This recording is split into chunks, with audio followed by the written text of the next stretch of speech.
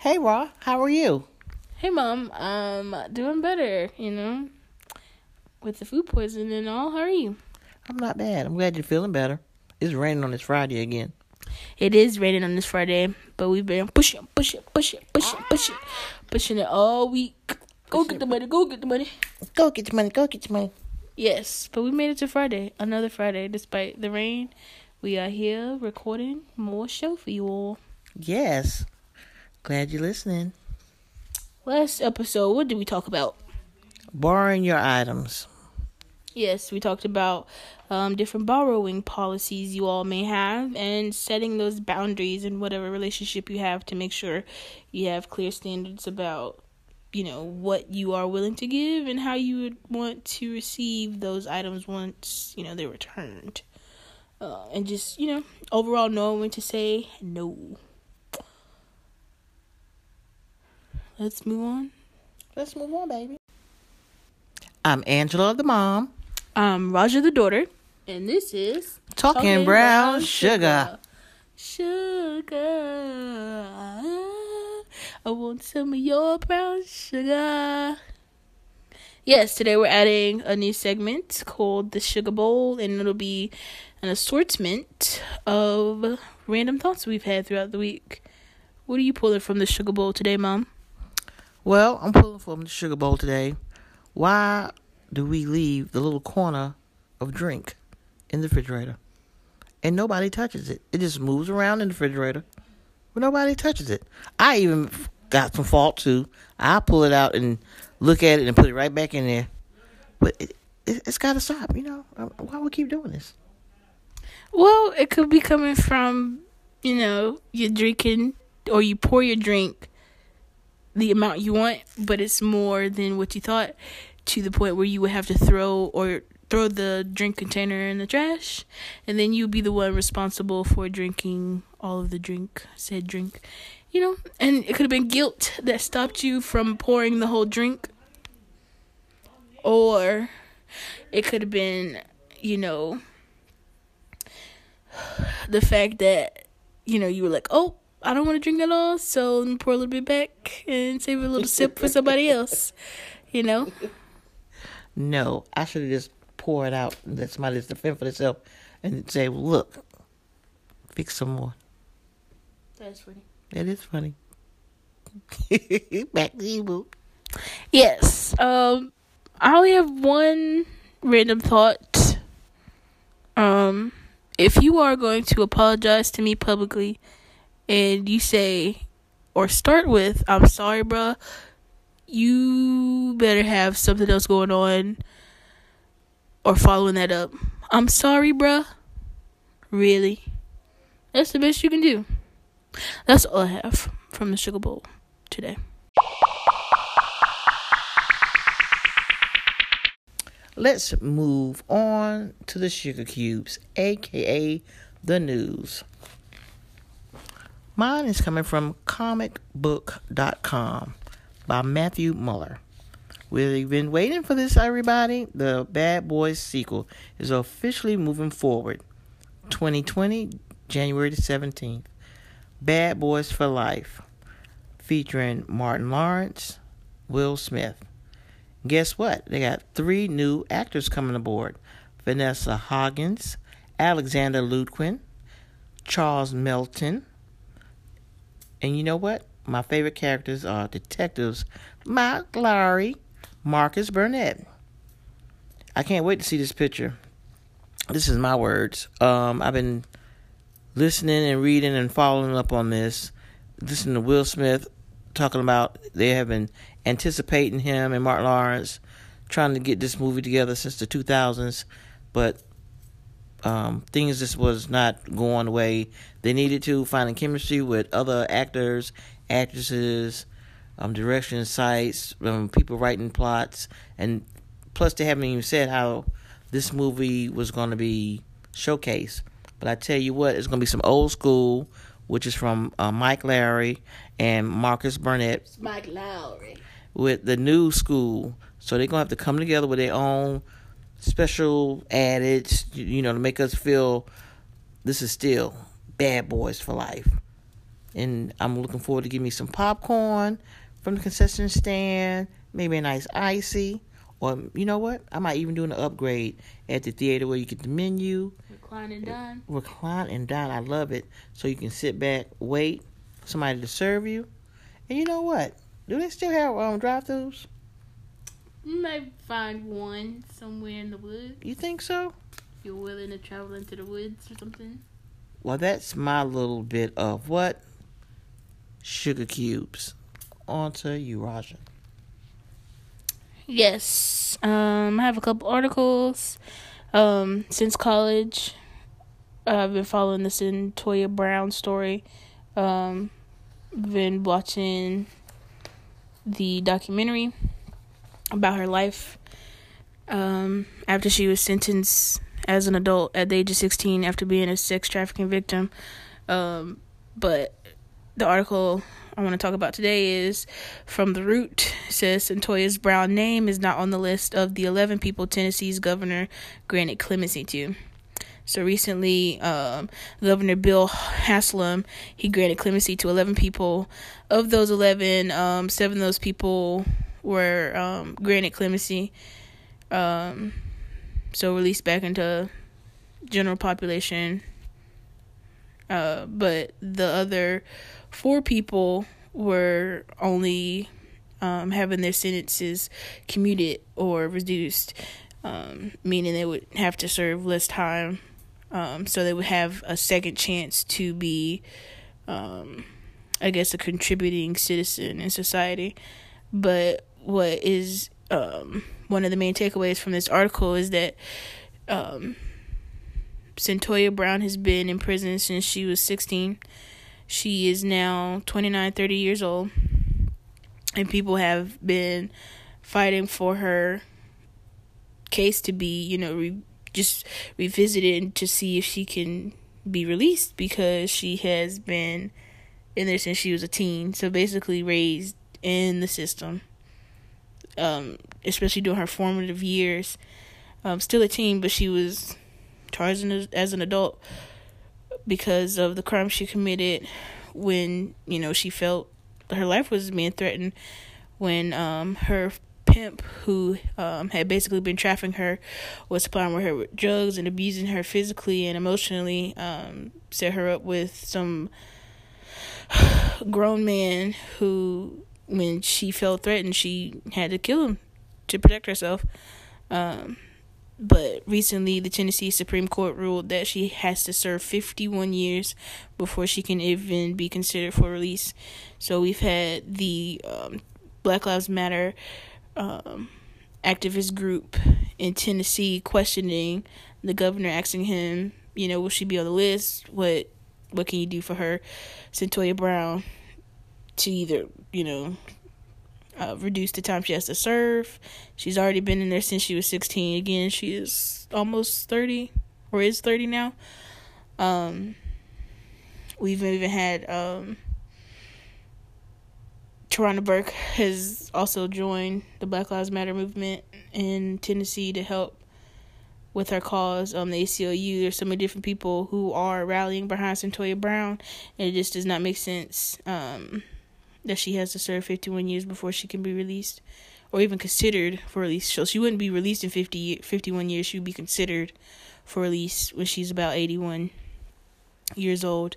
And it doesn't make sense, considering the justice system as a whole, when you have grown men who literally fly to other countries to have sex with young girls, who are in this very country, who have been found guilty of sexually abusing, harassing women, frequently have a pattern, a history of it, and they're just fined, handed a slap on the wrist, have to serve community time. They get 1 or 2 years in jail. You can rape somebody, you get a couple of months off, or, you have a judge who says they don't want prison or jail to impact this young man's life or whatever. But we have Cyntoia Brown, who's literally been raised by the system. Her mother gave her up for adoption when she was just 2 years old. Like, her biological mom gave her up for adoption. But it just doesn't make sense that she was denied clemency. Essentially because her name was left off of the list of 11 people that he granted clemency to. I think we need to raise some attention to whoever's in charge of her files and dockets to talk to this judge. You know, her name needs to be on the list. I proclaim that. Her name needs to be on the list. I'm raising my fists up. Yeah, it just doesn't make any sense.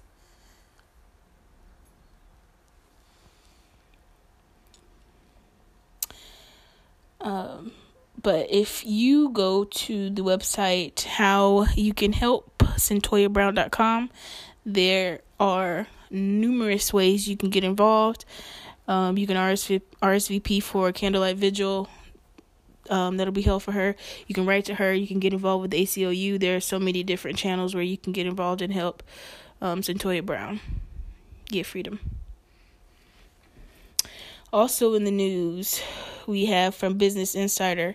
I've been seeing a lot of stories about this one on social media, Twitter, Facebook, everywhere, about the man who started a GoFundMe campaign to raise money from the public to fund the wall. It says from the Business Insider, the man behind a GoFundMe campaign that raised $11 million to build Trump's wall has also ran a conspiracy theory page that got kicked off Facebook. This isn't shocking, but the article reads further. He has raised $11 million in private money to build President Donald Trump's proposed U.S.-Mexican border wall. Also ran conspiracy theories on the website related Facebook page that was kicked off the platform in October. Brian Kolfage, a U.S. veteran who travels to speak about being a triple amputee, U.S. veteran, triple amputee, aims to raise $1 billion with his We the People Will Fund the Wall fundraiser to construct a 2,000-mile wall along the border. This man is a triple amputee, a veteran, and wants to fund the wall, the border wall that Trump has already been blocked from doing, not receiving support from the government, essentially. And so this man thought it was a bright idea, which it clearly was, because over 186,000 people have donated, and one person even donated $50,000. A single person had a free $50,000 to donate to building the wall. We have roads, fire, cities, this being devastated by fires, other natural disasters. We have children who are in school who need books. We literally have veterans who are struggling with homelessness, issues with veterans coming home, finding a job, struggling with PTSD, all kinds of different things when they come home. And this man who is a veteran and triple amputee himself, just, thought that this was more important than all the other things we could use $11 million for. And I don't think he's the only one to fault, because we also have, this 186,000 individuals who thought, or just really believe in their heart of hearts, that I should, go into my pocket after passing how many other GoFundMes for people. We talked last episode how people use GoFundMe for a health insurance replacement. He passed all those different GoFundMes. They passed all those different GoFundMes to put money towards a wall.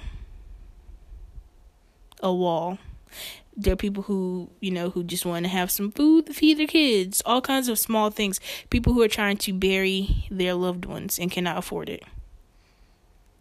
But we want to build a wall. There's so many ways this money could be used. They raised in 3 days over $7 million.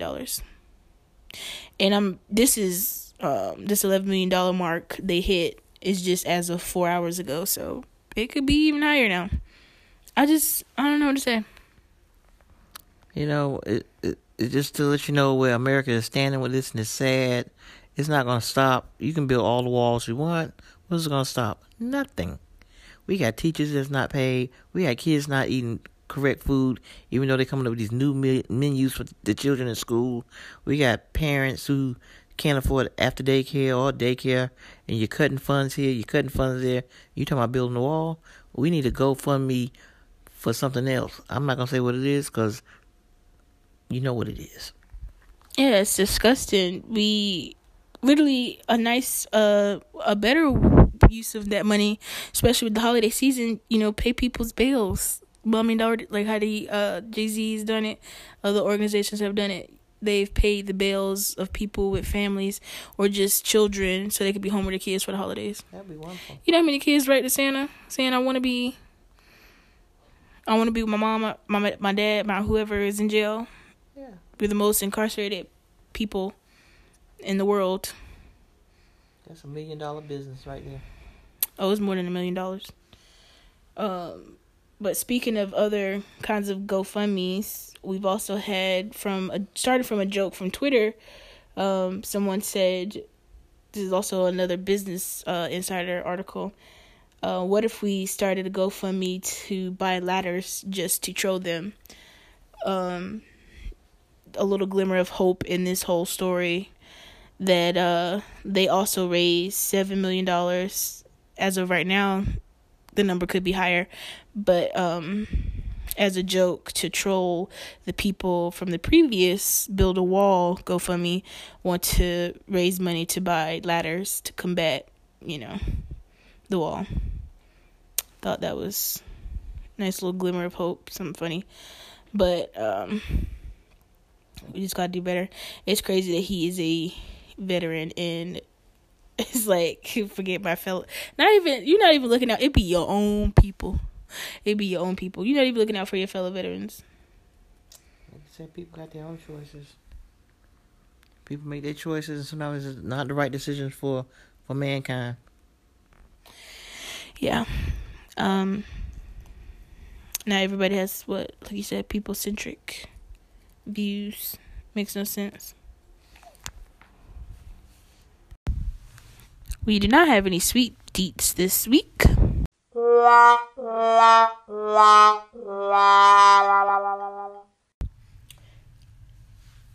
If you own a business, or would you like to send a shout out to a business, you can email us at talkingbrown.sugar@gmail.com with the subject line business feature Or sweet deets. It's time for our main discussion. What's the topic for today, Mom? Gentrification. Why don't you tell us about the time you went shopping with Grandma? Grandma, you mean your great grandma? Jelly Yeah. Red Jelly. I didn't go with my grandma. I went with your great grandmother. May Yellow. Yes, Fuller. Jelly May's mother. Correctamundo. Okay. Yes, that story. About 1970? Yes. Okay. How old were you? I was 5. I had just turned 5, coming down here in the summer. So you were a kindergartner. I was a kindergartner, getting ready to go first grade. Mm-hmm. And we was, as usual, I look forward to going to these little shopping expeditions with my grandma, because she always made it fun for us and showing us the prices, and me going back to New York, comparing things and the noise and the rat race. It was a little calmer. What else was different that stood out to you between shopping up north and shopping in North Carolina? Well, we didn't have no subways or no buses or anything to worry about. People here at that time, you knew it was a little different. Plus, Grandma would always give us a spiel. You don't look for nothing. Don't touch nothing. Don't ask for nothing. Don't do it. Don't break nothing. She'll give you that look, and you know what that look is about. So we entering in the store. What kind of store? It was a clothing store. Plus, it had like a little counter where you can get little sandwiches. Like a 1950s Like a milkshake counter? Something like that. Okay. And it was a clothing store inside. All of that combined. Correct. People could pick up little goods and take them home. Mm-hmm. So after we did our little shopping, she knew we was going to be hungry. So as we approached the counter, she gave me this look, and I gave her a look. And at that time, it was no sign saying no blacks or no one could eat at the counter, because she was standing at the counter, but it had no chairs or anything. Okay. But I did see some chairs, like a stool. So she looked at me, and I looked at her. Who was she? Who looked at you? Grandma. Your grandma looked, okay. Mayella. She looked at me, and she knew I always had something to say. And my cousin was with me, too. Knowing me, I looked at the lady who was at the counter, I guess the waitress, and she asked my grandmother, do you want to order something? Because you said you were looking at her, and Grandma told you not to. She told me not to look at the lady. And you did what? I looked at her anyway. What do you mean you looked? I didn't mean mug her. What do you mean you looked at her? I looked at her and smiled like hello. Like how you would normally greet somebody. I was waiting for her to say hello too, but she didn't. So I didn't think no more about it. So I was a kid being a kid. And she was old. Yeah, she was a white lady. Oh, okay. And my grandmother was like, giving me that look like, you need to be quiet. But I'm still looking at this lady. So she looked down over the counter and said, do you want a weenie? And I looked at her like, what? I said, I don't eat no weenies. I eat Franks. And my grandmother grabbed my shoulder, and she said, no, we want 4 weenies. And I was looking at my grandmother. My grandmother kind of grabbed my shoulder and kind of like nudged me like, let's go. But, it shows you how times have changed. Mm-hmm. And returning back to Durham to live here in the 80s, downtown looked like somebody hit it with a wrecking ball. What you mean? You see more homeless everywhere. Stores closed. People just coming down there to pay bills. I guess going to the nightclubs at night. But it was not a place where you just wanted to go. Because, when you go downtown or uptown, wherever people may call it, you're supposed to want to have a good time and say, meet people, you see people, your family members, or you might just be in a good mood to shop. But downtown at that time was not a good place to shop. Yeah, that's crazy that you were able to see the transition from the 70s to 80s, and even up until present day. I remember growing up as a 90s kid, downtown, like I knew at a young age about social services, child support type things, because I knew like that was the landmark for going downtown. That's what people went downtown for, just for business, go to court, things about child support. And I knew there was my preschool was downtown, because you made sure we knew where we were going, where things were. But downtown was not a place for fun. Downtown was a place I went to school, or somebody, adults went for business, and it wasn't. That was the highlight. That was it. And, as we look now, things have changed.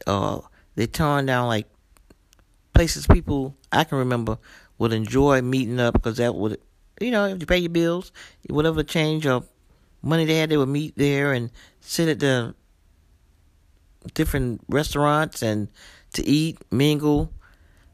Now, but how is that different now? We have so many new restaurants now. Plenty of breweries. The Axe place where you can throw axes and get beer. How is that different from those places you're talking about where, people would take what they had left and still go meet people and socialize? How is that different now? Because we have a lot more. I feel like we have a lot more options now downtown. Well, at that time, it was more like the family home type meal, or the little quick sandwich, something that was affordable. And the breadwinner or a single family mom, she could take her kids and find some. But now you got the food trucks. People don't really even come downtown to pay bills because everything's online. It's just a different time right now. But you can tell everything is being pushed out. If you what's being pushed out? The family togetherness is more like, I'm coming out here to run this business. I got an apartment. You got to pay to park everywhere. I mean, it's just not the same hometown feeling people look for in the South. To me, everything is like whatever you see in books, TVs, is past the modern age. And of course, we got to move on. Mm-hmm. But now they're moving all our black people out of the network of where they used to being or going or calling themselves like the Black Wall Street of Durham. I mean, you have a sign, but that area is not even for us. It's just a corner on the street. You still have the NC Mutual Bank, NCI Med. Yeah. Those two buildings I know that are still there that are on Black Wall Street. And my thing is, I guess it depends on your perspective, whether you are a native of Durham, whether you've always lived here, whether you're a transplant. I think you're going to look at it differently, but it is gentrification. You see houses popping up, and it's a lot of $500,000, $1 million homes around Durham in areas where, you know, when I was a kid, it was like, you do not want to be over there after 5 o'clock when the sun's going down. You do not want to be on that side of town. Like East Durham, all kinds of crazy places. You just didn't want to be outside walking by yourself, or, you know, without any kind of anything on you. If you had to be out at night, like if you was coming home from work or anything, like after a school practice or school program, you just did not want to be outside after a certain hour. That's crazy to think. Like, even if you had a school program, you did not need to be outside at a certain hour when the sun went down. But it just amazes me the speed that it has like happened, because, you know, it's cyclical, I know, because you have things like white flight and everybody leaves to go to the suburbs and things like that, and then you have this resurgence where everybody now is moving back to the inner city. We have lots of apartment buildings that are $1,000+ to rent monthly. Just a lot of like hip new things popping up downtown that aren't really affordable for everybody in reality. For residents, especially native residents who can't even afford to keep the houses that have been in their family for generations, that they have had to foreclose on, that are then renovated and sold for, you know, market value.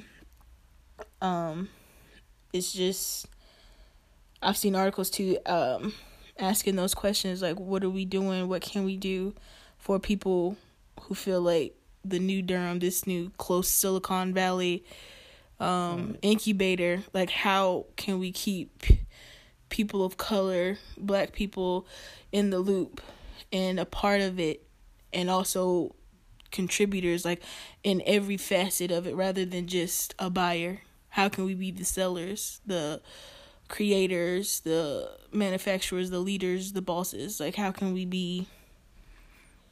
Yeah, so we have a mindset. So I know when they was doing the tobacco area over there near the Brightleaf Square, they had a strong foundation. When people came in, bankers, different people of the area just took over, and now look at them. It's a booming business by itself.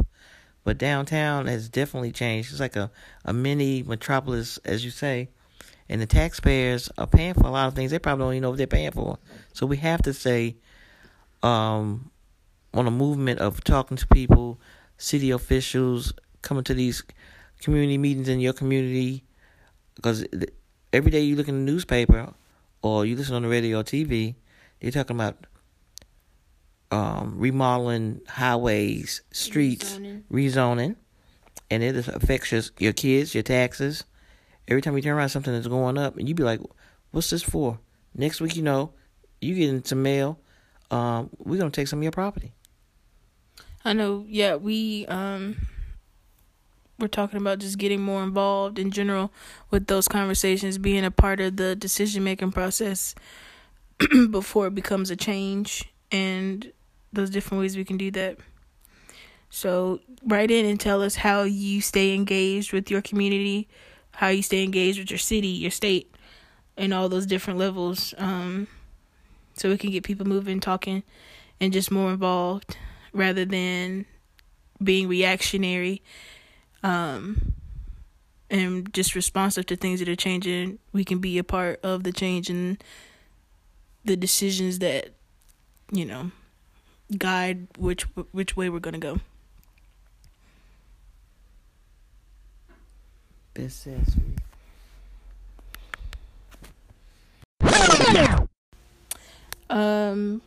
We didn't get any feedback just yet, but we'll be looking for it. So like, comment, and share all those different things. Events and things we have coming up next week. Yep, the last week of December. Like we said, we're going live. So keep your eye out on all of our social media handles and your podcast feed, and we'll be letting you know when it's going down. We'll be live on Facebook, so it'll be a mini version of Talking Brown Sugar, but live. Probably Friday. Yeah, so stay tuned, people. You always can find us online, Facebook and Instagram. At Talking Brown Sugar. On Twitter. At Talking Brown Shug. That's Talking Brown SUG. And you can email us. talkingbrown.sugar@gmail.com. I'm Angela. I'm Raja. We out.